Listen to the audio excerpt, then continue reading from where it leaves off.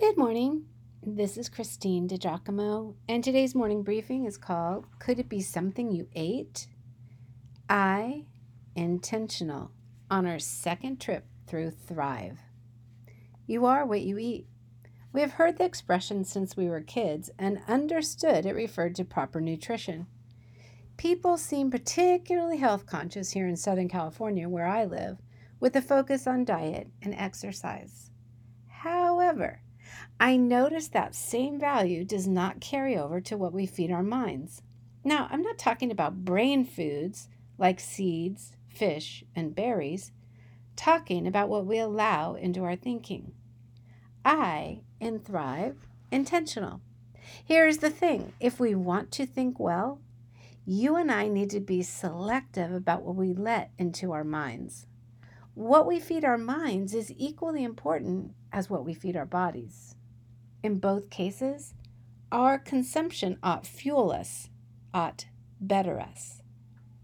During this challenging season of COVID-19, our mental input is particularly vital. This has gone on longer than we thought, and all of us are affected by it in lesser or greater ways. So we need to guard our minds. I mentioned the other day about being with my friend, hearing her phone ping with a CNN update, then a bit later, a Fox update. Why?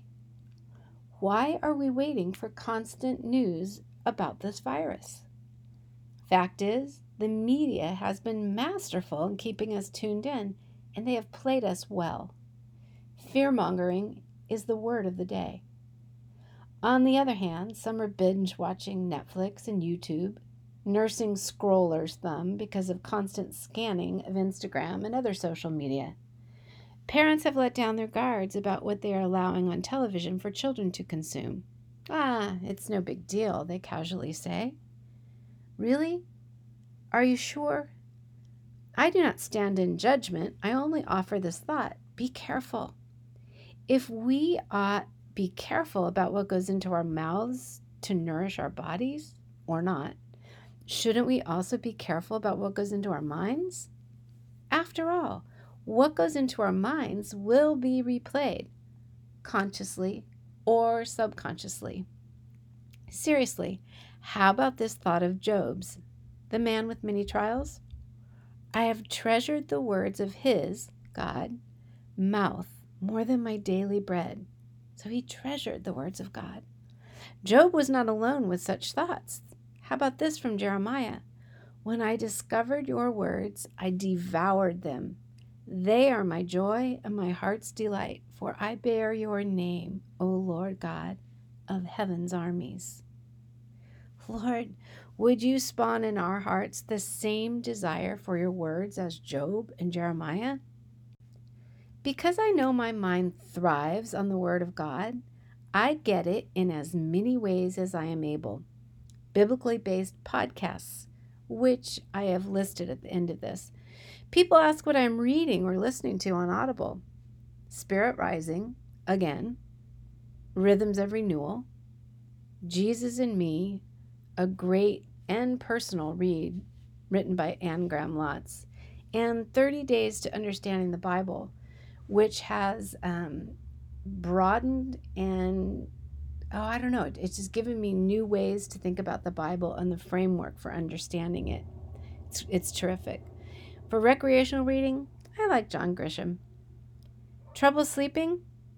There seems to be some good research that indicates watching violent content, whether on television or playing video games, again, that to which we are opening our minds, can increase nightmares and sleep disturbances.